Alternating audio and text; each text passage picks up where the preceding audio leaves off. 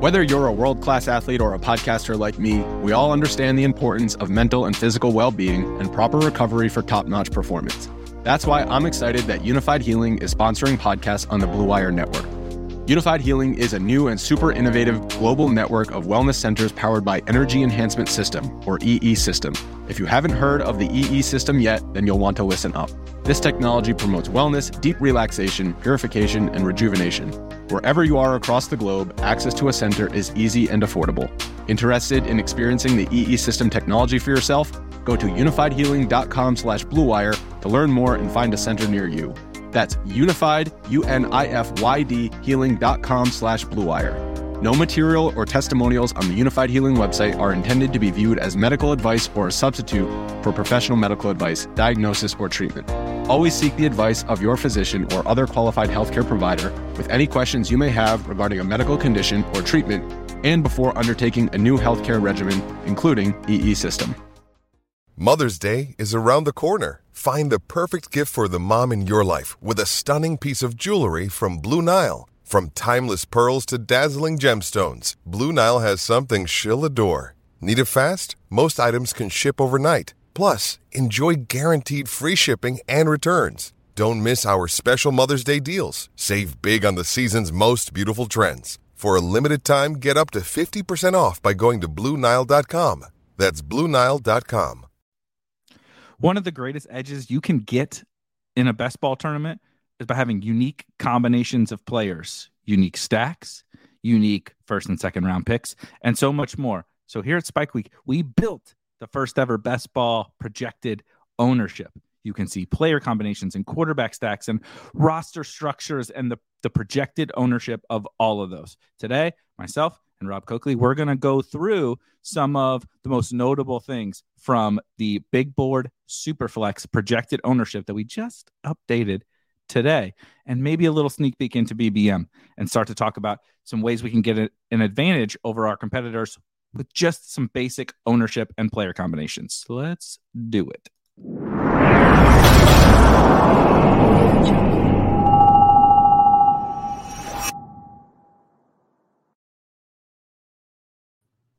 So one of my favorite things to do is we plan out an idea to do for a show. Mm-hmm. I think most of our ideas are pretty good for shows. You know, everybody has hits and everybody has misses, but I think most of our ideas are pretty good. But like, do the process on the show, and like we're today we're going to talk about the projected ownership and these combinations and all that in Big Board SuperFlex. And I was like, oh, that's a fun idea. I really want to dig into that.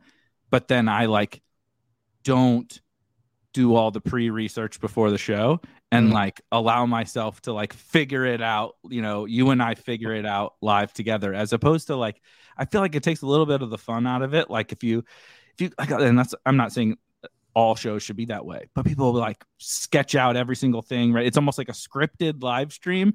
And like, I don't want to do that. I have no idea what these player combination projected ownerships and everything look like today. We actually ran an update today. So this will be the first live look at kind of the Big Board SuperFlex and maybe BBM ownership. So I'm actually like, you know, I like talking to you kind of, but like this show is, you know, something I'm actually looking forward to maybe more than usual. Yeah, this is the one that I came up with a couple days ago, and you were like, I have to do this show with you. So can you hold off on it? And I was like, of course I can hold off on it, and we can do this together. There were two things that stood out to me that made me want to do this particular show. I guess three things.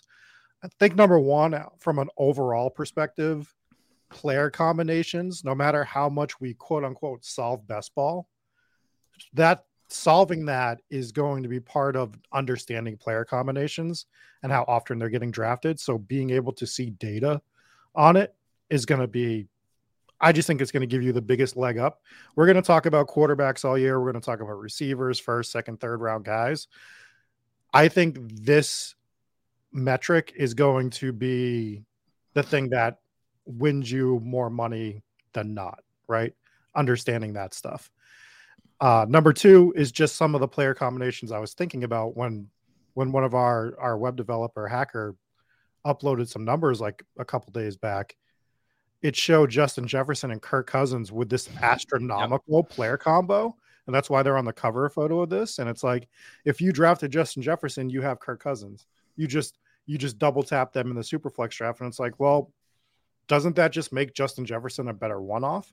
And the other one is, we talk about scrolling down a bit sometimes in drafts and people don't remember to do that. And when I was drafting the other day, I was in like, I think the 12 spot, and Dak Prescott was there, but CeeDee Lamb is 7, 8, 9 picks past that. And yeah, I'm passing up some big names to do a CeeDee Lamb, Dak Prescott stack. I passed up, I think, CMC on this to grab CeeDee Lamb. Do you love it? No. Are you going to do it consistently? No. But the thought process is, how many people are doing the Dak CeeDee Lamb stack specifically in the Superflex draft? So those were some of the reasons why I wanted to do this particular show. Yep. And I also want to, the Cousins Jefferson thing was definitely, I mean, it's spoiler, it's our highest projected owned combination of players, not just highest projected owned quarterback stack with one of his pass catchers. It's our highest projected owned combination of any two players in the first 8 rounds. It does become a little bit tricky. We're going to continue to expand upon these ownership projections, but it does become a little bit tricky trying to project player combinations of, say, a first round pick and a 20th round pick, or undrafted player. And it almost is kind of like cutting off your nose to spite your face. And so we've currently limited it to the first 8 rounds. Because from then on, right, I would call that kind of the crux of the draft. All the good quarterbacks are pretty much gone, good, air quotes good. All the good quarterbacks are gone by there, especially in Superflex. And so it allows us to kind of hone in on the core components of the draft. We're going to cover pretty much every relevant player combination, right? And so if you have, if Mac Jones and Tyquan Thornton are actually the highest projected owned combo because they're both super cheap, then okay, that's fine. But it was very, like you said, eye-opening to see the Cousins Jefferson thing, especially because you and I actually just talked about this last week in terms of the Superflex tournaments and how the heck do you try to get leverage on the field in this Superflex, particularly if you draft at the end of the first round, right? It's like, and that's the Justin Jefferson range where, like, I don't want to take Dak. Like you said, most people don't want to take Dak over the number 1 skill player, Justin Jefferson. And so it feels cozy, and everything about what we know about fantasy and what we know about best ball. Mike Leone from ETR just came out with it. It's a best ball mania and standard league focused analysis, but just came out with an awesome thing about, like, look, we want to stack all our quarterbacks. You know, correlation is super important. It's an awesome, so far 2-part series, but like that's absolutely true. Everything what Mike says and anybody else says about stacking is absolutely true. But if you're doing the same stack, right here, it is entering a DFS content with the stone, playing 150 teams of the stone chalk stack. Like, are you actually getting an edge on the field by draft? Like, you just took Justin Jefferson and you just negated your supposed edge, right?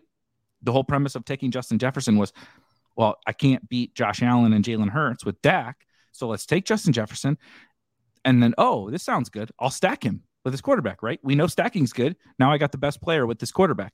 But like, you end up doing the thing that is actually the highest, like more than Josh Allen, more than Jalen Hurts. The one thing that is all your opponents are doing is Justin Jefferson, Kirk Cousins, and you totally negate your edge that you just thought you were getting with Justin Jefferson. So it's really fascinating to think about that. And we'll pull up the ownership here in a second. But the Jefferson Cousins thing I thought was the most fascinating part of the whole thing, because we're trying to solve this Superflex game, and it's like it's really hard to solve the Superflex game, and that one seems logical, but maybe it isn't. Yeah, and think about when you do advance this stack of Kirk Cousins and Justin Jefferson.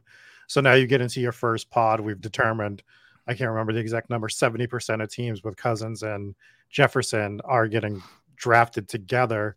So how many of those are you facing in your first pod? So now you're going down to your 3rd, 4th round picks to face those teams. But guess what? The teams that have other players have a massive edge over you and those opponents that have that stack. So that's the stuff that we need to be cognizant of. Not that you should never do something, right? You should, Right. it's not you should never do it. But for me, just we're looking at the numbers now and we're seeing right up top, Justin Jefferson, Kirk Cousins, the draft rate on them is 68%. And to me, it's like at that point, if I'm grabbing Justin Jefferson, he's a one-off for the Minnesota Vikings for me. I don't need Kirk Cousins. I don't need that stack in my life to keep it up. And I'm actually shocked by the Dak Prescott one, but we'll dive into it. Yeah, we'll definitely dive into some of these. And of course, this is the very first time we have run any form of projected ownership for best ball. So is everything completely perfect? Is anything ever completely perfect in a projection? No, but I really am confident in kind of the directional accuracy of these. I've seen what particularly what Hacker is doing behind the scenes, as you see here on the screen. For some background, these ownerships are based on all the historical data we have from Underdog. Underdog, right, provides all the results from a contest, particularly BBM, every single year. So we have what our opponents are doing historically, right? Mm-hmm. We have the percentage of the time that they're just stacking in general. We have all this data. And so we built a model based on all the historical data, plus projecting forward and using this year's ADP and this year's player projections and all those things, put together a model that spits out all these different projected ownerships. Basically have all, like I said, the first 8 rounds of any possible player combination, any possible quarterback stack. That's what you see at the top, 4 different tabs here. This is just player combinations. And so as we've rerun this, particularly for the big board SuperFlex, you see it's dominated by quarterback wide receiver stacks because that's, the quarterbacks are so prevalent. It's also dominated by, interestingly, kind of like early quarterbacks, but they're what I would call mid-round quarterbacks in traditional, in Best Ball Mania. They will be mid-round quarterbacks with their star, because you can't get Josh Allen and Stephon Diggs. You might be able to get Jalen Hurts and Devonta Smith, but like that, it's very difficult to get some of those stacks. So anyway, we built a model to project ownership. We have that, requisite knowledge. In case you didn't know, Roto Grinders, the daily fantasy site, is our sister company. That's where we come from. So we have, a decade long of projecting ownership for DFS. So we have a pretty solid foundation to project out this ownership. And it was so cool to start to see. And I'm really excited for when BBM drops, because I think it's going to totally change the game on how we start to think about those, both stacks, as well. We're going to discuss a lot of stacks because it's the most prevalent in this data for the SuperFlex. But I think for BBM, it's really going to change the game on how we write. The Cousins Jefferson thing is like, if you totally throw this data out and you say, we know stacking is good and we think that Justin Jefferson is a good pick at the end of the first round, you would think that Kirk Cousins and Justin Jefferson is like the best thing you can do in the SuperFlex. But with this data, it actually might be the worst thing you can do, which is like, it totally changes the game. It totally changes how we approach best ball drafts, for this and for BBM. Yeah, it's overly jarring. And to your point, you can't get some of these superstar quarterbacks with their wide receivers. I was fortunate enough to get a Justin Hurts and AJ Brown, and a Jalen Hurts and AJ Brown team the other day. And we're looking at this board and we see that Jalen Hurts and Devonta Smith is 24%. And that's like a top 15 stack. So that's showing you that Hurts Brown stack is sub 24% right now. And that feels great. And I think this graph shows you that stacking in general is still fine, but there are going to be a few stacks that just don't make any sense to get in SuperFlex or BBM if they're creeping up on that 70 to 75% range, right? So we only see 3 in here, and we'll start talking about them, but there's only 3 stacks in the SuperFlex that are over 50% right now.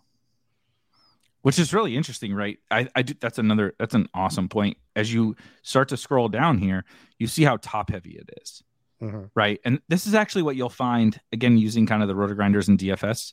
corollary, you'll find that in DFS too, right? You'll generally have a small subset, 3, 4, 5, sometimes 1 or 2 players on a slate, right? You show up to a Sunday DFS slate and it's like Dalvin Cook is out, Alexander Madison is 6K, literally everyone is playing him.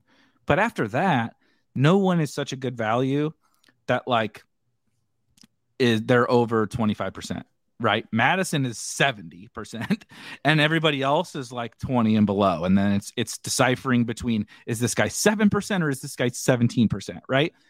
And that's how it is in this too. And that's why this is the most fascinating and why the Jefferson Cousins thing is so fascinating, is because once you get down, right, we scroll down here a little bit. It's like, do I necessarily want to dive into 24% own Trevor Lawrence and Christian Kirk? No, but like, am I that, is that probably like a efficient ownership? Yeah. I think, you should have, let's call it quarter of the field, right? Because there's a bunch of Jags. Christian Kirk's one of the 4, basically one of the 4 players you can stack with Trevor Lawrence. That seems fine, right? So it's not something you should maybe try to be underweight on. If you're searching for, just efficient ownership, that's fine. That looks good, right? You don't avoid that one.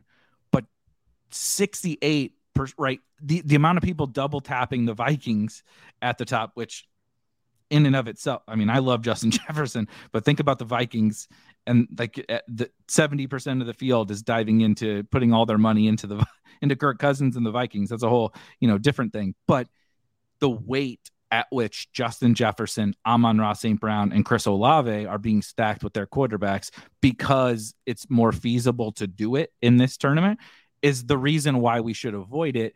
And yet our brains, without thinking about it through this projected ownership lens, would say, like, you could probably come out of drafts with Justin Jefferson, Kirk Cousins, Chris Olave, and Derek Carr all on a SuperFlex team. And you're like, damn, got it.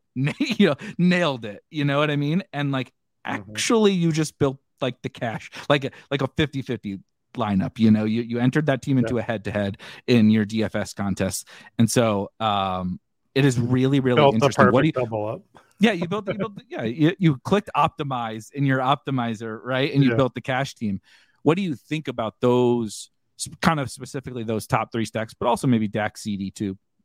Kind of those really, really, really chalky stacks. And were you kind of surprised to see those, not surprised, whatever? And then like, how do you think we should handle them? Because there's a reason why they're the chalkiest, right? It goes to the DFS thing. There's a reason why Alexander Madison is 75% owned when Dalvin Cook is out. But like, we also know, what if I need one thing to fail, like Kirk Cousins, Justin Jefferson to fail, and so many of my opponents are kind of knocked out. Like, how are you thinking about handling that in your drafts? Well, it comes down to what we talked about a bit last year, and just seeing the data helps a lot, but just getting too comfortable with ADP. And that is the equivalent of these top 3 stacks, specifically the first 2. Justin Jefferson, you tap him at the end of the first round and you get Kirk Cousins right there. He's sitting right at the top of ADP in the second round, and it just makes so much sense. So you just pull the trigger on it, right? It's like a you don't have to think. There's Jefferson, there's Cousins, boom, boom, done. Give me to the third round. Same thing happens at the second, third round turn with Jared Goff and Amon-Ra St. Brown. It's like, well, I still need a quarterback. Well, there it is. There's Jared Goff. Oh, his best wide receiver, Amon-Ra St. Brown. It's right next to him. I can double tap those 2. And it's just easy to do it. I'm a little shocked on the Dak Prescott, CeeDee Lamb one. It's not overly surprising, but I thought it would be a little bit lower than that. And then some of these other names that really just kind of jump out at me that I was a little shocked by is the Kyler, DeAndre Hopkins, just because I didn't think drafters would be looking to stack them. And I wonder how much of that is intentional and some are just like drafting them to draft them. And the other one that really stands out to me as way under owned, I thought Burrow T. Higgins would be a top 4, top 5 on this list, because you're not getting Jamar Chase with Joe Burrow in this draft, right? So the only way to do it is grabbing Joe Burrow in the first round and then getting T. Higgins in the second. And every time I've grabbed Burrow, I've grabbed Higgins, because I know that's the only way to stack up Burrow the way that I would like to. And to see them at 19% is really, really jarring to me. And that makes me so what that does for me with the data is we know who the top 3 quarterbacks are, right? And we're kind of playing this game of, is it Joe Burrow? Is it Lamar Jackson at the 4 pick? Yep. Right. So for me, it's the 4 pick is definitely Joe Burrow. I'm going to hope at the 5 pick, I'm getting Joe Burrow, and I'm just going to do a Burrow T Higgins stack literally every time now. If we're projecting 19% ownership as a combination for those 2 players, then I am always going to draft, not that I already wasn't, but I am cognizant of the fact that that is a stack that I want because it's way underweight to what I thought it would be personally. That's a good point. And that's also, you mentioned, like we all are kind of slaves to ADP and searching for ADP value.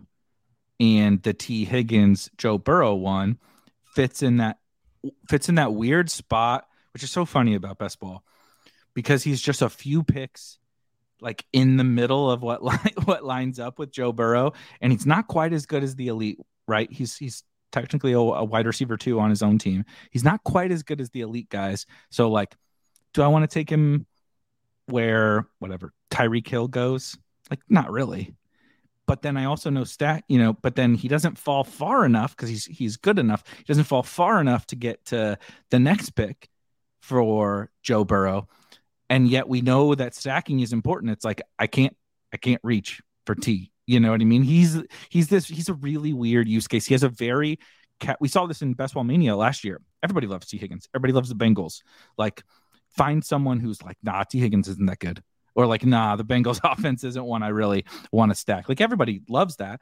It's just because Jamar Chase is there, there's a ceiling on how high he can go. He's never going to go above even, like, I'm not saying he's AJ Brown, but like AJ Brown and Devonta Smith, they have the same relationship that Jamar Chase and T Higgins have on an offense that runs more.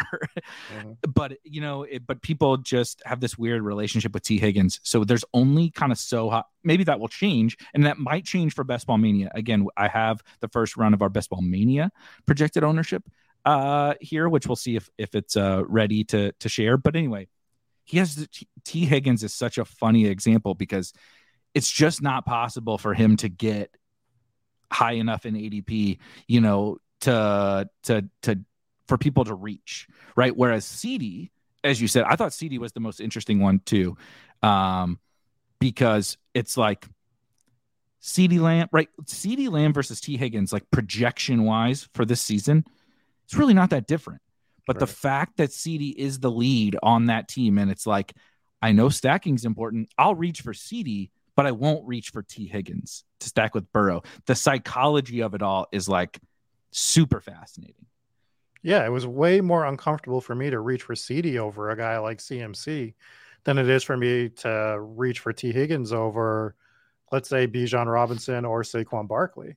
Yep. It's a little like, so that's why it's so jarring to me. And I guess maybe my mental state is a little different on some of these players, but I hated reaching for CD on that team to make that stack happen. Like, I loathed it. And now I actually more upset about it because I see that everyone else is doing it. But yeah, so it's just, I guess it becomes like what you're conditioned to doing. And we talk about that. This is why I like the early tournaments. Me and you joke about like, this is a 24/7 thing. We never get a break from best ball. But what I like doing with the early ones is I get kind of being that slave to ADP out of my system, and it opens up my comfort zone by the time Best Ball Mania rolls around, that I don't care about like, well, I'm getting a value on this player. Well, if I don't like that player, I don't care about the value. Right. Right. So right. it allows me to scroll a little bit because I've done 100 drafts or I've done 150 drafts. And now I'm just open to making the teams I want to make. And the teams I want to make are going to be based off of some of this combination stuff, between stacking combinations, between what we see for first, second, third round combos. That was a big thing for me. The second half of last year was seeing how often I drafted this player with this player. It really made a difference. And I think it helps my advance rate. I had an above average advance rate. And I think being able to do that, not only does it help my advance rate, I think it helps me propel some of these teams to the next round of the playoffs over people that are drafting, let's say, Justin Jefferson and Kirk Cousins on every single team. And that's the thing, right? You mentioned that you probably helped your advance rate, but it also, where it really comes into play is once you get in the dance, right? And that's really where this shit becomes super powerful. And no one is saying, kind of like I mentioned, if you drafted that team that I talked about earlier, you're like, I got Justin Jefferson in the first, and Kirk Cousins in the second, and Chris Olave in the third, and Derek Carr in the fourth. You're like, boom, nailed it, right? Like, and especially like a 0 RB, bro, you're like Yahtzee, got 2 stacks of 2 awesome young, 1 second, right? It just seems like the dream. But then you show up to the dance, right? You show up to those playoff rounds, and if that team was good, which clearly it had to be at least a certain level of good, all 4 of those guys couldn't be total failures, otherwise you would not advance to the playoffs. There's going to be so many more of those teams in your week 15, week 16, and God forbid you make it to week 17. Imagine if Kirk Cousins and Justin Jefferson is the stone nut pairing, for the regular season, week 15, week 16. What is the ownership going to be on that stack in the big board SuperFlex in week 17? Now, you got to get to the dance, right? You got to get there to win it. So I understand that line of thinking, but like if most, the majority of leagues, more than half of the leagues have a Justin Jefferson, Kirk Cousins team, and it hits, like, even then, what did you win? You won being the same as everybody else in that week 17 and having 0 leverage. It's not the same as in Best Ball Mania, which again, we're going to be discussing this ownership stuff for the rest of the summer. It'll be constantly changing as ADP changes. We're taking snapshots of all of our projected ownership so we can kind of compare back to, here's what we projected right when Best Ball Mania opened. Here's what we projected when Best Ball Mania closed, and to be able to see those different things. But in this, like, it's your first 2 rounds. Kirk Cousins is going to be a 10th round pick or whatever in Best Ball Mania. I'm not saying I want Justin Jefferson, Kirk Cousins in Best Ball Mania, because I just don't really want Kirk Cousins. But at least then you can say, okay, it's chalky, but Kirk was cheap, right? Yeah. Relatively. Kirk was cheap, and Justin Jefferson's the best player in all of fantasy. I can honestly get that argument, eating the chalk stack when that cost is different. Because it's going to be chalky, people. Yeah, Jefferson, Cousins. It was one of the chalkiest. Be the chalkiest. And last year, it was one of the chalkiest. People don't like think about that either. We didn't have this specific data, but it was also a very chalky stack last year. Speaking as someone whose best team in BBM was a Kirk Cousins, Justin Jefferson, and shout out KJ Osborne stack, and shout out I don't know if this is a shout out. I had a Cousins double stack and a Tua double stack that was amazing. It's like Samaje Perine, Donta Foreman, like fucking every goddamn awesome pick on the board. And the Tua Cousins stacks, I believe it was week 16 and 17. Yikes. Not good. Yeah. Not good. But at least in BBM, it's like, okay, this is probably an over-owned stack relative to how chalky it should be. But you can say, all right, that's fine. It's a 10th round pick. I got plenty of other ways to differentiate this team, right? As my good friend Jordan Cooper, Blender HD, from the DFS space, with lineups, not players, right? The ownership of Jefferson Cousins isn't the only thing about your team. You can find ways to make a good Jefferson Cousins team, even at this ownership. But I think the difference in SuperFlex is this is your first round pick and your second round pick. In Best Ball Mania, it's very different. I just can't really get behind really all these top stacks. Maybe when we get into Geno and I guess maybe Trey Lance, which is a whole nother can of worms. But maybe when we get to the Geno range, I'm like, okay, it's pretty chalky, but Geno's cheap enough and DK's not so expensive that it's fine. But like, these are top 3 to 4 round picks, all the top 4 stacks, right? Jefferson Cousins, St. Amon-Ra, Goff, Olave, Carr, and CD and Dak are all your first 2 picks or 2 of your top 3 or 4 picks. And that's just where I really struggle to kind of eat the chalk in that scenario. Yeah, because you're saying that you're at a 50% or more comparable rate. And yes, you are one of 12 in your week 1 to 14 pod. You are unique. You are the only one with this card, with this signature on this card. But guess what? Then you go to the convention and literally you're trying to sell something that everybody else has. So you need to be a little more rare at this point. And I know it's sort of a joke, but Beachhead in the chat said, but what if Jefferson's Cousins is a stack you need? Yeah. So everybody has it. So week 17 rolls around. In the finals, let's say there's a 35% rate at which Jefferson and Cousins, that stack is in there. How great do you feel going to week 17 with literally any other stack? Like, I get to combat Cousins, Jefferson at 35% ownership, and yeah, they can still beat you. We're not saying that they can't beat you. It is part of the game. But if I can have that flip of my first 2 round picks and have Jalen Hurts and let's say even the Hurts Devonta Smith, say that week 17 matchup is 10% versus 35%, I have a gigantic edge over you. I have a better quarterback. I have a wide receiver that's clearly not as good as Justin Jefferson, because who is, other than like Jamar Chase. But now I'm at a 10% clip versus your 35% clip. And this sounds like Scott Steiner math, but I'm better. I have a better chance of winning than you do at this point, because I'm more unique than you in this spot. And I have maybe 3 other people with this stack where you're facing 30 other people with the stack or something like that. So yeah, exactly. give me the lower owned stacks for sure. And it's going to be, I mean, I know this is it's slightly unique for SuperFlex based on where quarterbacks go, but it's going to be relative on some of the stacks in Best Ball Mania as well. Absolutely. Yeah. Same, because it's a value thing, right? The reason why these guys show up is because they're quote unquote, obviously SuperFlex is different, and there will be change, right? Mahomes is probably going to be maybe Mahomes, Kelsey is higher on this list.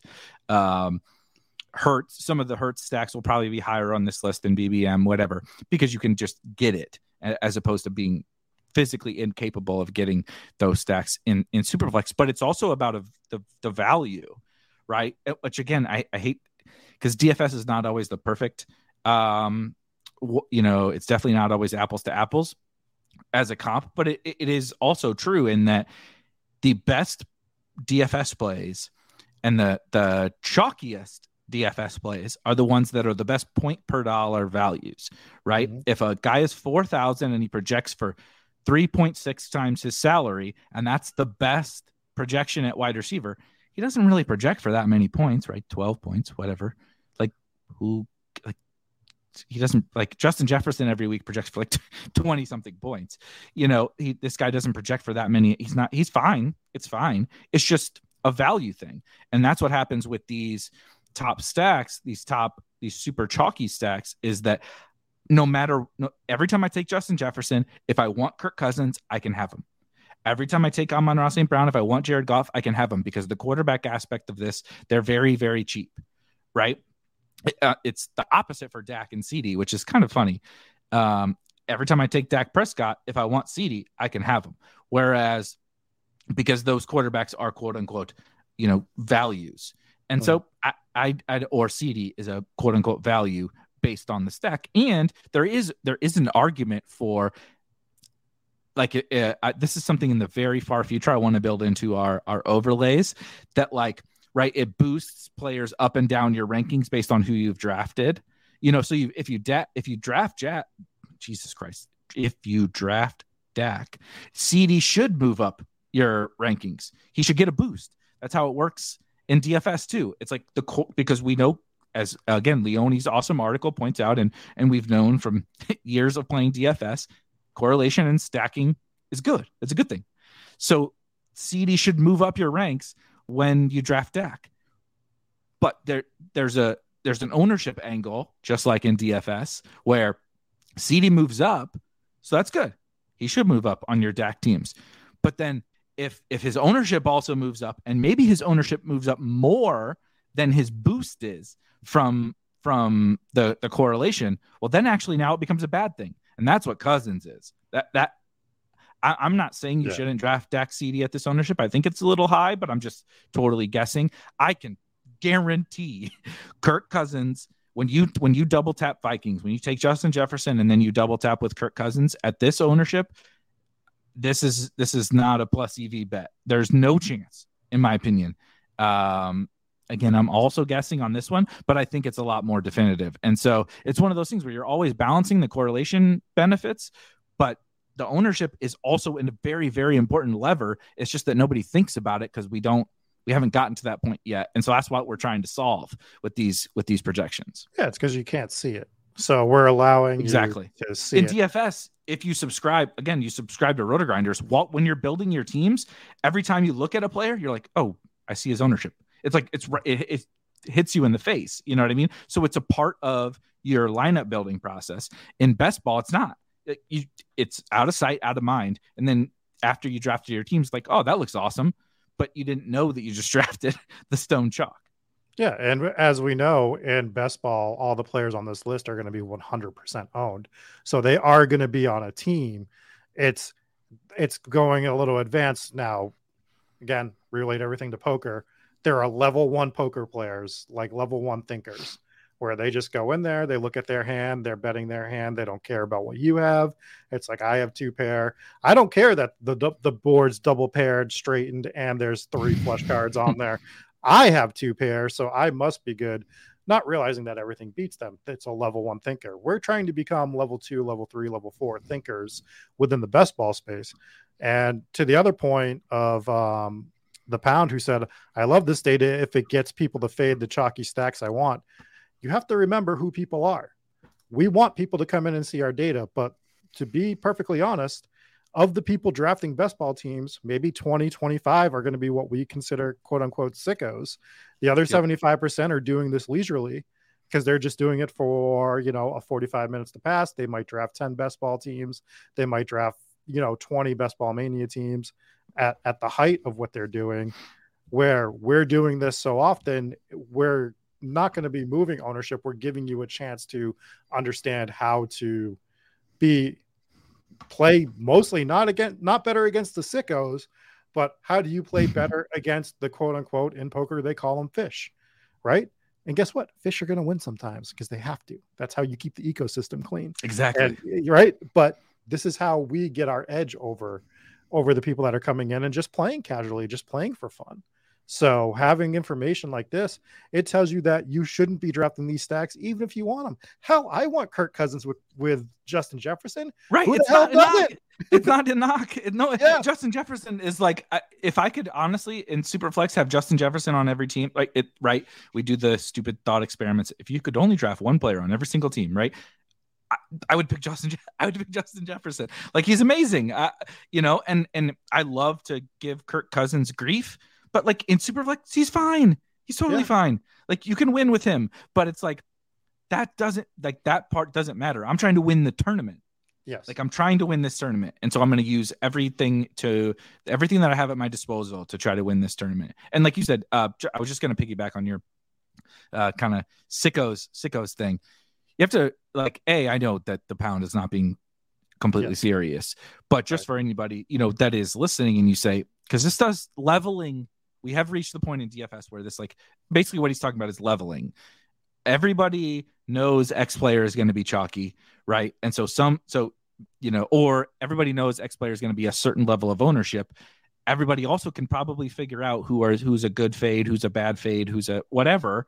And so I know that Rob's like, I'm fading that chalk, whatever. And then, I know that a bunch of my opponents are fading the chalk. So that guy actually then, right, the Cousins Jefferson stack is 40% instead of 70%. And you're like, shit, I should have just done it, because it wasn't as high. But we are so far away from that in best ball. It's like not even close. We just got, like, again, I keep referencing because it's fresh on my mind, and it's such a really good article series from Mike Leone from ETR. But like, we just got to the point where one of the smartest people in this whole space, in my opinion, what Leone is having to go through the data to confirm stacking is good, ADP value is good, and week 17 correlation is good. He like people didn't believe that this time last year. Remember the week 17 stuff? People were like, "Stop! You're being ridiculous. Is this a bit?" Like people thought it was a bit. And now it's like, oh shit, Pat Crane just won $2 million. His whole fucking team was week 17 correlations. You know, his whole team. That's why he won, was because of the week 17 correlations. Liam, same shit, right? For multiple years in a row, people are finally, and now it's like that's accepted. But like we are so like this data we're so far away from giving away our edge, right? I'm very proud of like the website traffic and everything that we have on Spike Week. I'm very proud of the community we built and everybody watching this. Thank you. Hit the like button, all that fun stuff. But like we're so far away from definitely us just as a community changing things. But even if everybody was like, damn, this is right. Like we are now, like people believe that now about stacking and stuff like that. People will still fight against it. Like people will still fight against it. We're just so far away from having to worry about that leveling aspect. I'm really shocked that you asked me if I remember if week 17 was a bit last year. There once was a team we didn't agree. I think I'm the king of the week 17 bit. Right? So if anyone's the king, God, that's funny. The one thing I wanted to ask you about this list is who stands out to you as a stack that you thought was going to be more owned or less owned? Because some of these stacks, I've gone through a few of them, really just stood out to me like, wow, I can't believe that they're not more heavily owned in this particular tournament.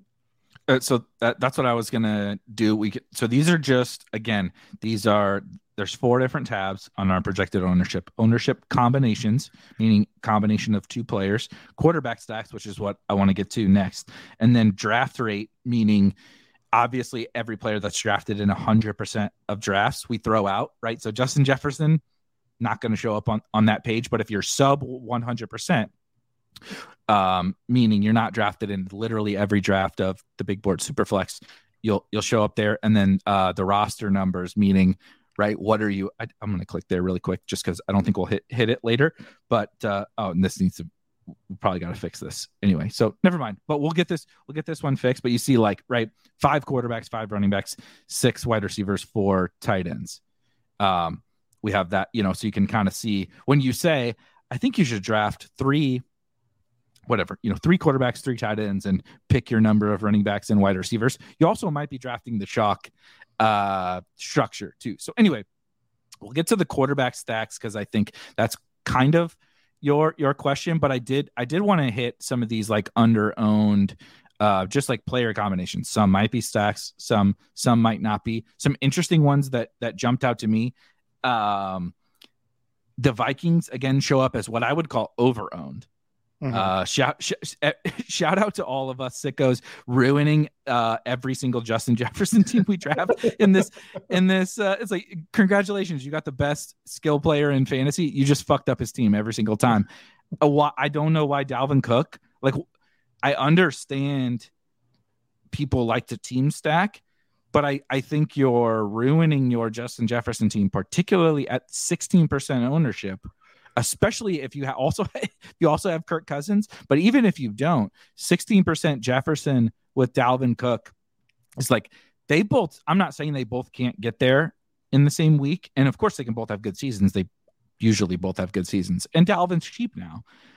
But like, if these 2 guys are both relatively high owned when you get to week 17, how do they both win you anything in week 17? I just, the way that they get there is opposite, right? Dalvin needs a run heavy game script, the Vikings playing from in front, and Jefferson needs probably the opposite, and especially Jefferson being so expensive. Again, it's like in DFS, Dalvin isn't an 8K running back on DraftKings or whatever, but Dalvin's like let's call it 6K running back on DraftKings. And then Jefferson is a $9,500 wide receiver. It's like, you wouldn't ever play them on the same team. You almost never play them on the same team. So I just feel like and I think this one is a little bit better like the Vikings, my God, Jesus Christ, dude. This tournament is just Vikings chalk fest everywhere. Hawkinson and Jefferson is 17%. I think that's fine. But then like you put Cousins on there. The Cousins, the highest owned double stack has got to be Cousins, Jefferson, Hawkinson, right? And then it's like now you have the highest owned like fucking everything. I don't know. That one seems a little crazy to me. I was gonna say Diggs, Allen at 16, like Diggs, Allen at 16%, or Cousins, Jefferson at 70%. You tell me.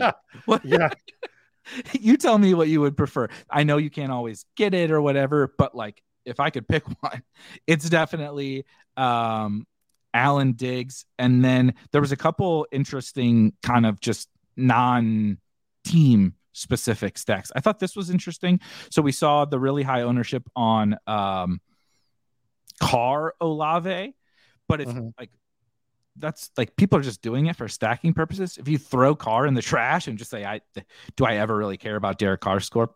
Probably not. But I can get Josh Allen with someone like Chris. I think Josh Allen or the elite quarterbacks with these wide receivers that are chalk are really it, right? Allen, Olave, Mahomes, Amon-Ra St. Brown, like those guys as a way to get an elite quarterback with the wide receiver from a really chalky pairing. And then like you can get a low owned Allen stack or Mahomes stack or Hurts stack, or, you know, though I thought that was kind of interesting just because my brain just keeps going back to like, Jesus Christ, Jefferson, Amon-Ra, Olave, CD, like that ownership is crazy. So how do I kind of leverage against that? And I think it would be with the other elite quarterbacks and then that wide receiver.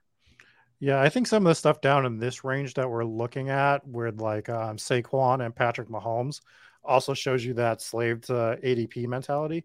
Now, 11% Mahomes, Saquon Barkley is fine, but when they're not on the same team, 11% is kind of high for players that have zero correlation at this point. The odds of them playing against each other week 17 is real limited. I don't even know if the AFC West is playing the NFC East this year off the top of my head. So there could be a 0% chance that these two teams even have a shot at playing each other week 17. And we're looking at like an 11%. So it just shows you that like when you are being so dependent on ADP and not scrolling a little bit, you are still falling into getting combinations of players that other people have. So you see it with Saquon Barkley. You also saw it with Kenneth Walker, who is probably on that third round come around with Mahomes after you draft your top two picks. So it's just stuff like that you need to be cognizant of. So how many people do you think have Mahomes, Barkley, Kenneth Walker? Say that's like a 7% owned triple right there. I don't really want that. Like I know 7% is low and you can still win with that. It's not, trust me, not the end of the world having those three guys. But if that's like a 1v1 situation with that third pick of a 3-man squad that I can get in the first 3 rounds and get something at 2 or 3% ownership, it's a micro edge, but it's something that I'm going to be cognizant of going into the future on stuff. But that's a big edge when you compound it over all your teams that you draft. When you come down to that decision, right? It's a decision tree. When you come on the clock, right? All these things that we're talking about, stacking, right? Correlation, blah, blah, blah. It's all important. ADP value, all things you should factor in. But ownership should also be something that you factor into your decision-making process. And it's like when you get on the clock, like you said, and you're like, I don't have a stacking partner. I don't have correlation. Maybe I don't even have ADP value. Who do I pick? Well, the next thing on your ranking, of course, right? Your ranking / projection and ownership, which your ranking probably would incorporate the ownership element if you could account for it in real time, just like in DFS. Like I can account for ownership in DFS in real time when I make my lineups. The best player on this lineup might be a different player. They could be the same price, right? Both $4,000 wide receivers. The best player on this lineup is different than the best player on another lineup, and that's the same thing with this draft. It's because of ownership. This dog is losing his shit next to me. I don't know if you can hear it, but it's absolutely hilarious. So you make the decisions based on all these different things, right? And you got 30 seconds. So it's very hard, but you should absolutely, like you said, 7% doesn't seem crazy, but 7%, what about 7% versus 0.5%? Which one would you rather have? Like the chances of you showing up with, if it's 0.5% in the whole tournament, you showing up to week 17, if that happens to be the nuts, like, is it likely that's the nuts? No, of course not. It's not likely any. Like, we're drafting fantasy football teams in fucking April. Like nothing is not like nothing. Like why are you worried about improbable outcomes? Like don't do this then. Like don't draft the team. Of course it's improbable, but it's all fucking improbable.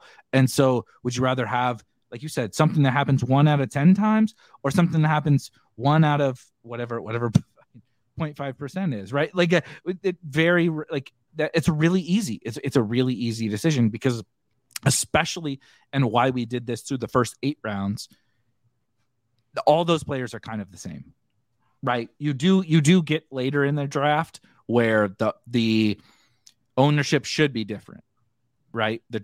We'll get to the draft rate tab. It should be different for certain players, because I'm not saying I'm the wizard of projections and late round player value and all of that, but there are undoubtedly players that project better or have more upside or whatever that go later.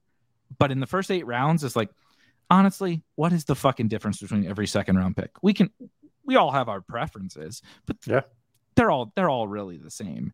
And so the ownership is like, I could argue it's the most important thing, and yet it's the one thing no one actually gives a shit. Like literally no one thinks about it when they draft a team. Yeah, and I think that this could help just between this and the overlay. Like when you go and you just study this, it's like, again, it's like poker. It's studying a push-fold chart at the end, right? Do I want to put all my chips in on 10-8 suited from this position, or do I want to wait and do it with ace-king? When does it matter? How many blinds do I have? Guess what? You have 150 blinds in this tournament because you only have 150 entries. So you need to make them all count. 150 sounds like a lot. It ain't a lot relative to how many teams are going to be out there. So build the best teams you can build when you're building teams. Use the data that you can find, the proper data. Leone's article, that's one thing. Read it, understand it. Like we know what it is. That will help you understand it.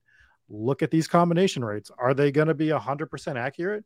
No. But to your point, when you go to play DFS and you see these player ownership numbers, they're pretty damn close across the board. Wherever you're grabbing your numbers, I grab mine at Roto Grinders, obviously, but it hits pretty damn close on those. And then just use your brain. When you see Justin Jefferson, Kirk Cousins are always going on that round 1-2 turn, you know that 70% marker is pretty damn accurate. It might even be higher.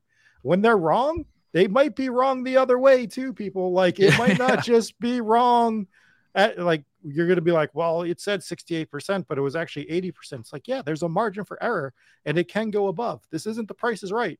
This is, we are giving you a projected number and it's going to be somewhere in that wheelhouse. So it could be higher.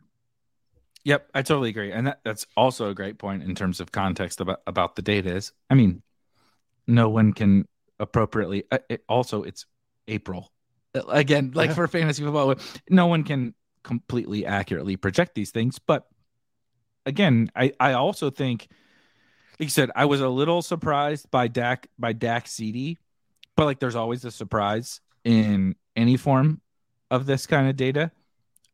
When I saw the Cousins Jefferson number, I was like, Jesus, that's a lot, but like that makes so much sense. You know what I mean? It's like so the Madison. It's like the Madison example in DFS. Like, well, Dalvin got hurt. It's like, again, in DFS, you're like, Dalvin gets hurt in the second quarter on Sunday. You're like, can't wait to see what DraftKings prices Madison at, later tonight or whatever for the next slate. Cause you just know he's going to be popular. It was like when I saw Jefferson Cousins, I was like, yep. God damn that. Do I know if 68% is the right number or 57% or 75%? No one does, but directionally, I think it couldn't possibly be more accurate. And I also feel that way about all these. I mean, Goff, Amon-Ra, and it's also really funny. I thought Goff, Amon-Ra, and Karl Olave were super interesting because it's quarterbacks. Like, no one is actually really excited for these quarterbacks. It's just the format has forced people to address these kinds of stacks, right? Yeah. Because you can't get the stacks you actually want, right? When you set out to draft, you would rather have Allen, Hurts, Mahomes, Burrow stacks, but you can't get them. So you're like, well, I guess I'll reach on Jared Goff so I can get that stack because the stack feels good and I know quarterbacks are good in this format. And so, again, that's addressing the stacking element, which is important, but it's like maybe like really super overowned. So let's look at the just narrowing down QB stacks and just kind of scroll through. What you'll see on the QB stacks tab is every player drafted with that quarterback. So this fucking dog, 1 second. Yeah, so we're seeing that it goes by quarterback, like we see Mac Jones, Kenny Pickett on screen right now, and all of their stacking partners with them and what that ownership percentage is. And so this is obviously not in 45% of all drafts are Mac Jones and Juju stacked together, because you would see that on the other tab. It's the percentage of the time someone stacks with Mac Jones, which player are they choosing, right? So there are, of course, drafts where Mac Jones is unstacked, but in the times where Mac Jones is stacked, who are we stacking with? And it's like this one I thought was just, of course, Mac's at the top, so it's really easy to look at him. And we just did a draft and we just took Hunter Henry, but I was just like, why is Mike Gesicki higher than Hunter Henry? That makes absolutely no, like, I'm not really a Mike Gesicki hater, but it was just one of those things where you start to look at, like, okay, I know stacks are important, but like Hunter Henry is going to play like every fucking snap, and he's 23%, and like Juju, like we're really going to do Mac Jones Juju? Like when I step back and I say what wins me big board SuperFlex, I can assure you it is not Mac Jones and Juju Smith-Schuster. So like that's that real quick. Yeah.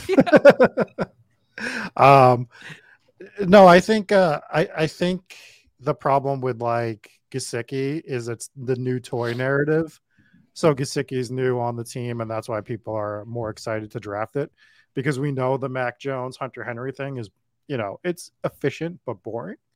And it's like, what's the excitement level? Like where you can add someone like Mike Gesicki is probably what it is. Juju's a new toy. And it's like, well, he did okay with, oh my God, who just went to the Raiders from them? The wide receiver that I can't stand. Jacoby Myers. Yeah, Jacoby Myers. It's like Jacoby Myers was fine, so Juju should be fine. Right. So it's the new toy narrative, I think, for some of these players. Speaking of, it's so funny you mentioned that, because I did specifically go look at the Jimmy Garoppolo stuff, because I actually don't know why anyone drafts Jimmy Garoppolo in these. Like his price is maybe the worst price in all of the big board SuperFlex, but I did find it interesting that Hunter Renfrow and the aforementioned Jacoby Myers are the people that are being stacked with Jimmy G more than Davante Adams. Yeah, that is interesting. Like, what the fuck are we doing here, man? Like, what if Jimmy G is getting there, right, to win you the big board? Jimmy G has a big year. Jimmy G has a big week 17. Hunter Renfrow's a good football player. I know you hate Jacoby Myers. I think he's a decent football player.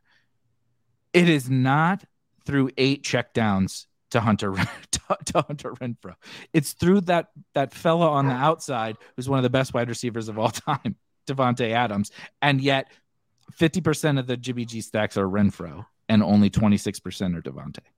This is a whole nother conversation for another show, but I am heavily starting to lean towards fading the Raiders as a whole, and that includes Davante Adams, and just getting rid of every Raider on the board. And it's something I'm thinking about for for Best Ball Mania, that the Raiders just ain't going to be it.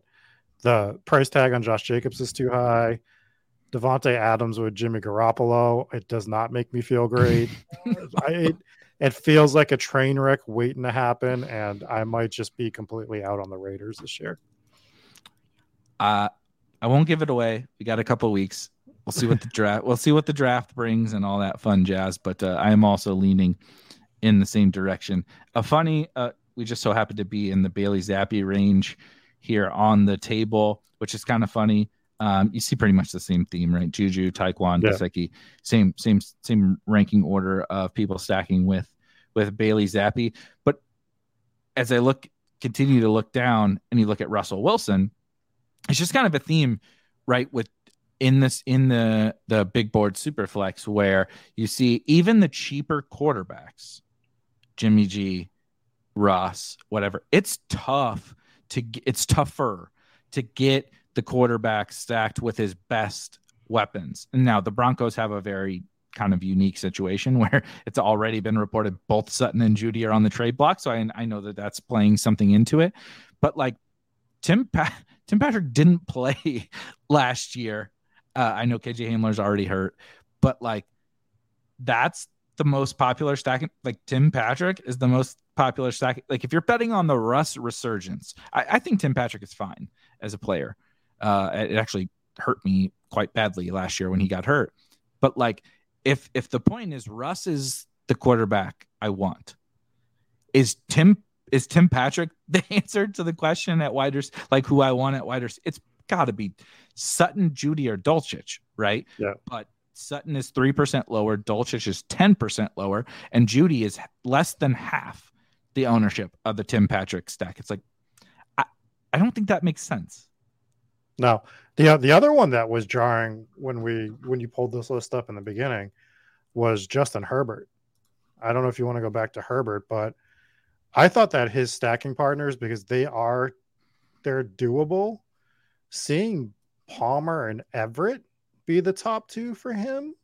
That's crazy. I don't understand. Like you're not getting it. It's not like the AJ Brown or Stephon Diggs problem where you just don't have a chance to draft these guys. Allen and Mike Williams are readily available to stack with Justin Herbert if you're getting Herbert. So I don't understand why people are passing on.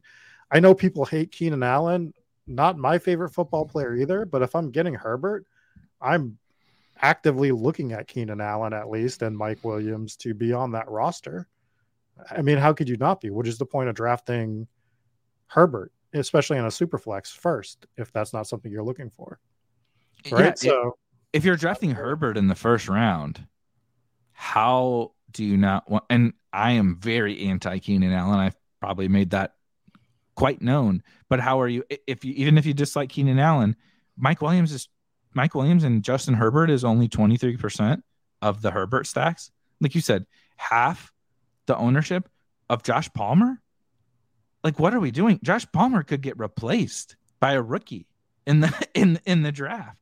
Like, Mike Williams ain't getting replaced. And Mike Williams is the guy who wins you tournaments. And really, Keenan Allen could absolutely catch 2 touchdowns, right? Have 100 yards and 2 touchdowns in week 17. So, like, this is one of those things where I still will continue to stick to my guns on weekly upside and all that. And I'm working on some what I think are pretty exciting like projections and upside weekly projections for best ball specifically. And so Keenan Allen is probably still going to continue to not fit that mold. But like, there's also this element that like, I don't know that I want 0 Herbert stacks. And so I don't want Herbert Palmer if it's way over owned. So like Keenan probably fits, right? Keenan probably fits. I wanted to look at the 49ers really quick, just out of self-loathing. Trey Lance, and so this is an interesting one. The 49ers, I do think, are a good example of. I know Trey Lance is kind of peculiar, but like they're fairly close. But if they were if they were drastically different, I would absolutely want to like really, really hammer the lower owned pairing.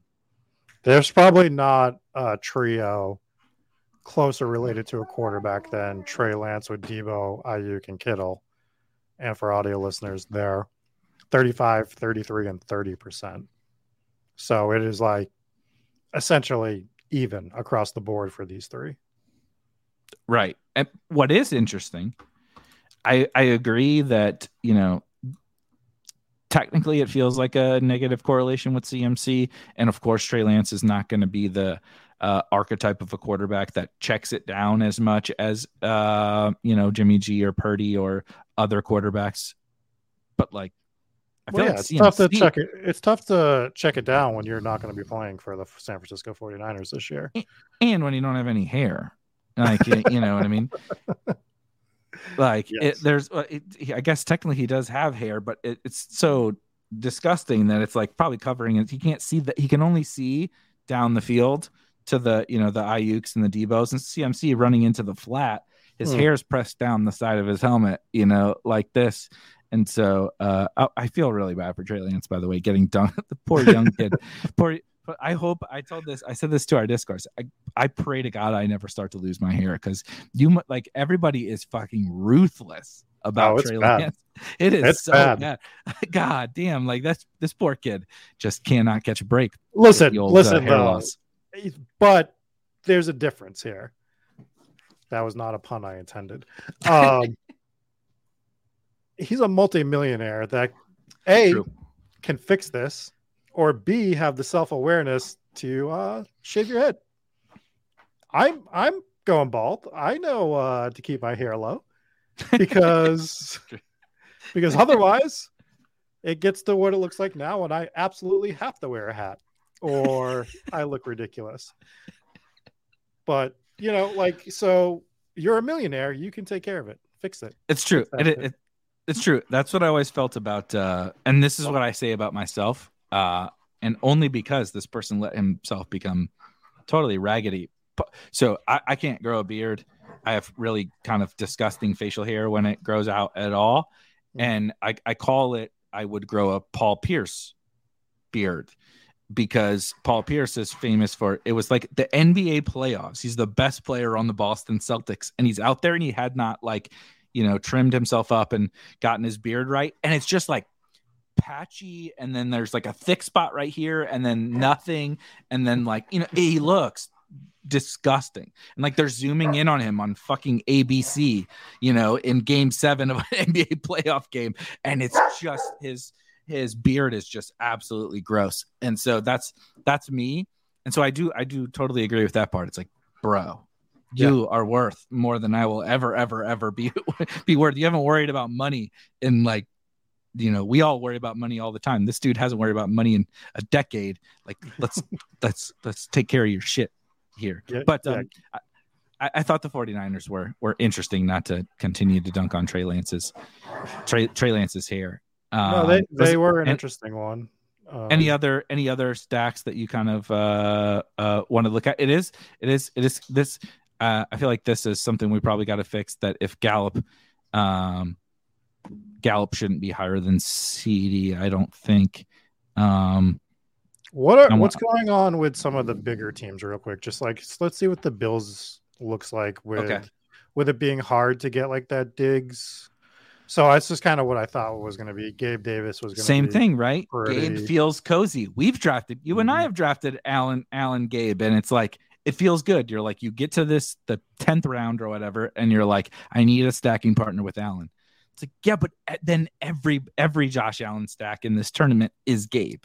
Yeah. Yeah, I mean, it's jarring, isn't it? Diggs is the lowest owned stacking partner with I understand why with the ADP and stuff, but isn't that crazy? Diggs is the lowest owned. If you have a Josh Allen stack, the lowest owned way to do it is with you know, the one good guy, the one good wide receiver. It's going to be 0% in Best Ball Mania, or like sub 1%, because it's going to be near impossible to do if they keep their current ADPs for other drafts. But it just shows you, specifically in these SuperFlex drafts, if you can get an Allen Diggs, you take it. If you can get Hurts with AJ Brown, you take it. It doesn't matter who else falls. You have to take it at that point. Yep. So, yeah, that's the stuff. That's why I wanted to look at it, because it just shows you that edge, right? It shows you. It seems so obvious, but it shows you the edge. Mahomes isn't even showing Kelsey because it's impossible. It's literally there was 0% Mahomes, Kelsey. Yeah. So if you can get it, if you can, so 0% is obviously there will be, I'm sure, Mahomes Kelsey teams in this tournament, but it's so low owned that it's not even worth it. Right? We could put 1% on here. It's not worth it. But if you get Mahomes Kelsey, do it. Just do it. Like, it doesn't matter what you think about Kelsey. It doesn't matter what you think about structure. None of that shit matters. If Kelsey falls to you on a Mahomes team, draft him. Yeah. The other way I want to look at this data too is we're looking at Mahomes with Tony at like a 44% stack rate, right? If that's a stack that I really like and I want to hammer, you know how I am. I'll hammer something at 100% if I have to. I might be looking to just take Mahomes Tony every time I draft Mahomes, making it an absolute point to get that stack so that I can double the field's percentage on it to have different variations over the course of Best Ball Mania. And, I'm being, I know people are going to say I'm being crazy when I say like being at 80-90% of one particular stack, but when I'm getting Kadarius Toney 6th, 7th round, Mahomes as a second rounder, I'm okay with that particular situation because of what I can build around them. So I'm okay with it. So if you find stacks like that, I totally understand hammering them over the field. I love Tony, so there's no argument for me on the Mahomes Tony stack. But you know what the answer is with this ownership on the Chiefs, right? The answer to Mahomes stacks in the big board SuperFlex is Richie James. Yeah. Richie James was literally the lead wide receiver on the New York Giants last year in a barren wide receiver room that looks quite similar to the Chiefs' barren wide receiver room. If Sky Moore is not a breakout second-year player, which maybe he is, maybe he isn't. We don't have any real reason to believe that he will be. If Kadarius Toney is continued to be held together by pixie sticks and rubber bands, and he doesn't take on a full-time role, who else besides maybe a rookie in the draft is going to earn targets outside of Travis Kelce? Because, we both like MVS for best ball, but MVS is MVS. He's not going to be a 25% target share guy. If Richie James is the starting slot receiver for the Kansas City Chiefs, and he's 10% owned with Patrick Mahomes at no cost, right? You can get Richie James in any draft you want. That's the play. That's the way to play the Chiefs. Well, he's the double stack, right? So he's the second Mahomes piece because we've already. The other thing that's jarring about this is I'm just going to be hammering Noah Gray in the 20th round. Then, if you guys are going to do 0% Noah Gray, and the Chiefs could drop to some sort of 2 tight end sets with Noah Gray in there a little bit more frequently. Mahomes, Kadarius Toney, Noah Gray, Richie James for a cheap Chiefs onslaught. Thanks. Or MVS, Kadarius Toney. Like, I'm going to be able to onslaught the Chiefs, and my only real draft capital is going to be a second round Mahomes. Fine. Right? I agree. Absolutely fine. So how do we not just jam? Yeah. How do we not just jam all these Chiefs? Yeah. Like, we're talking about which guy specifically is the best, and that's debatable. But like, we also can just fucking draft them all. Yeah. Especially in 20 rounds. In 20 rounds, you just tell me, okay, I'll take Mahomes in the first round, and I can get MVS, Sky, Tony, and Richie James. You want Noah Gray? Throw him in. Yeah. Like, you can get them all. Right? CEH, Pacheco, you want to throw the running back in? Go ahead. They're all fucking free. Just like why we got to onslaught the Chiefs in the super in this because you're not even battling because you got Kelsey, Mahomes teams last year. So to onslaught the Chiefs last year, yeah, you're not even competing against. You're not competing against that this year. They don't exist. I think we just won Best Ball Mania. Clip it, end the fucking stream. It's what I'm gonna be doing. I'm gonna every Mahomes team is gonna be an onslaught. I'm only gonna play this tournament to onslaught. Like literally, it took us however long this has been open. I hate every team I've drafted up until now. This is it. You just pray to get right. Yeah, I mean, you got to get the top X pick, but like, I think these kinds of insights would also lead me to, and now there's still reasons to draft like Allen and Hurts too, but there's reasons to take then Mahomes if you get a top 3 pick at all, right? You get first overall, just take Mahomes because you want to get access to these stacks / onslaught combinations in your teams. If you spot an edge, I understand Josh Allen and Jalen Hurts are great. I have them ranked higher than Patrick Mahomes, both of them. But there are other factors that come into play where I might just take Mahomes in the top 3 at all times so that I can get all right. Especially like if you're 150 maxing, it's probably fine. You're going to get your 8% Mahomes. But like, I'm definitely not 150 maxing this. I'm not going to draft that many teams. No. Yeah. And so every top 3 pick I get, I want to utilize it in a certain way. So I might just do all Mahomes and try to do this, right? Just give me all you already know I love Tony. I like MBS. Honestly, I like Sky too. Now we got this Richie James thing and I can get all of them. I could literally get all of them. And it's kind of like handcuffing with a lot more upside, right? Like if you handcuff your running back or you handcuff your quarterback in SuperFlex, there's clear downside, right? You're handcuffing yourself. You're doing this at wide receiver, and like they could both get there, and it's not the same thing. You know what I mean? Like Trey Lance and Brock Purdy can't get there in the same week, but MVS and Richie James can. They absolutely can, especially when you have Mahomes in the first round. So I agree. It took us an hour and 15 minutes, but I think we finally figured out how to win the SuperFlex, big board SuperFlex. And just to answer Kobe Short's question, do I believe the Chiefs will draft a wide receiver? I mean, it's possible. I don't think it's going to be a priority for them, but I think if someone's there that they like, they'll take them. It's probably a stock answer, but there's reasons to, and there's reasons not to. Isn't it super interesting? That question is a good question by Kobe, and we should, of course, be thinking about it. And I think they'll probably draft someone, but that's saying over 7 rounds. They'll probably draft someone. Right.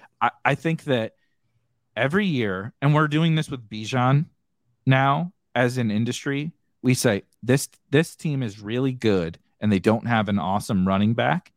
And let's just use the Bills. They don't have an awesome running back. And I guess now they signed Damian Harris, so they're not the Eagles. The Eagles don't have an awesome running back. They have a really good roster. So let's just project Bijan to them.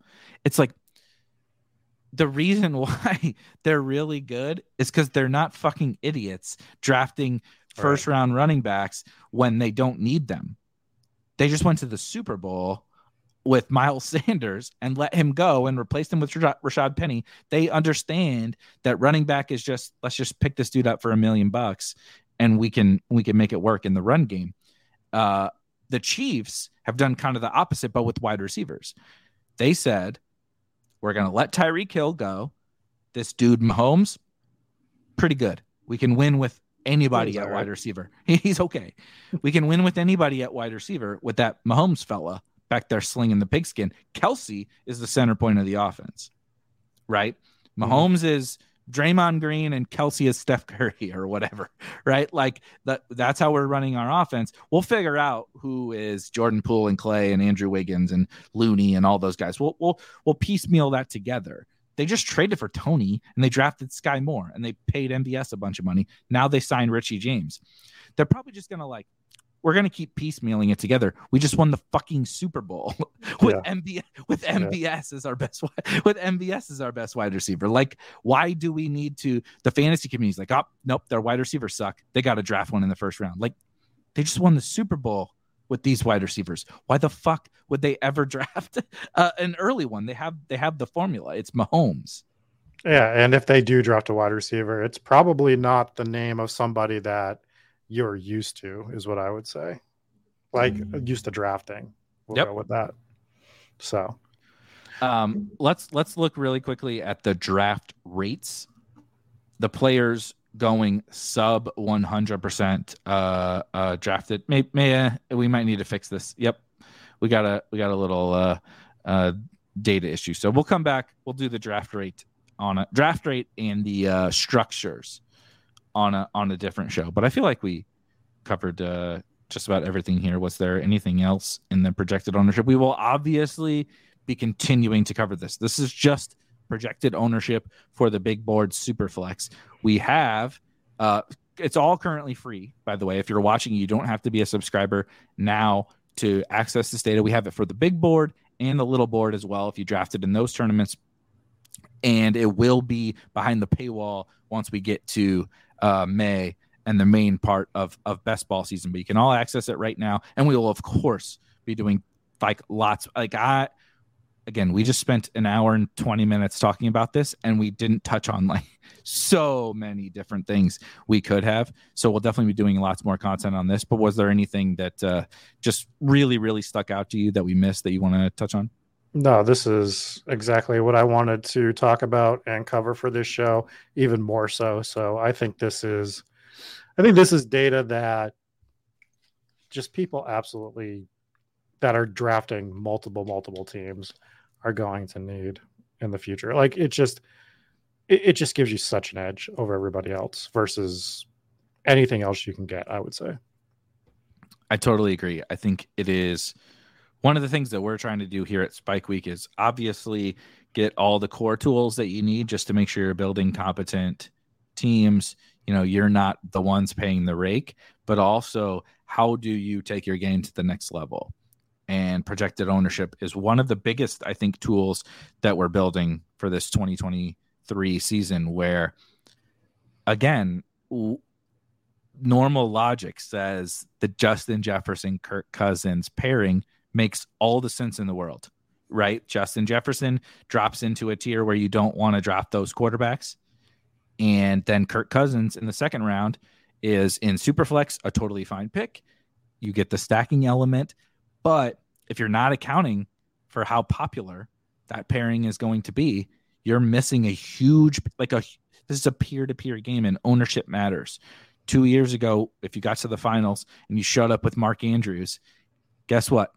Good job for drafting Mark Andrews. You and you and 150 of your other best friends all got Mark Andrews, and there's only 175 people in this final. So guess what?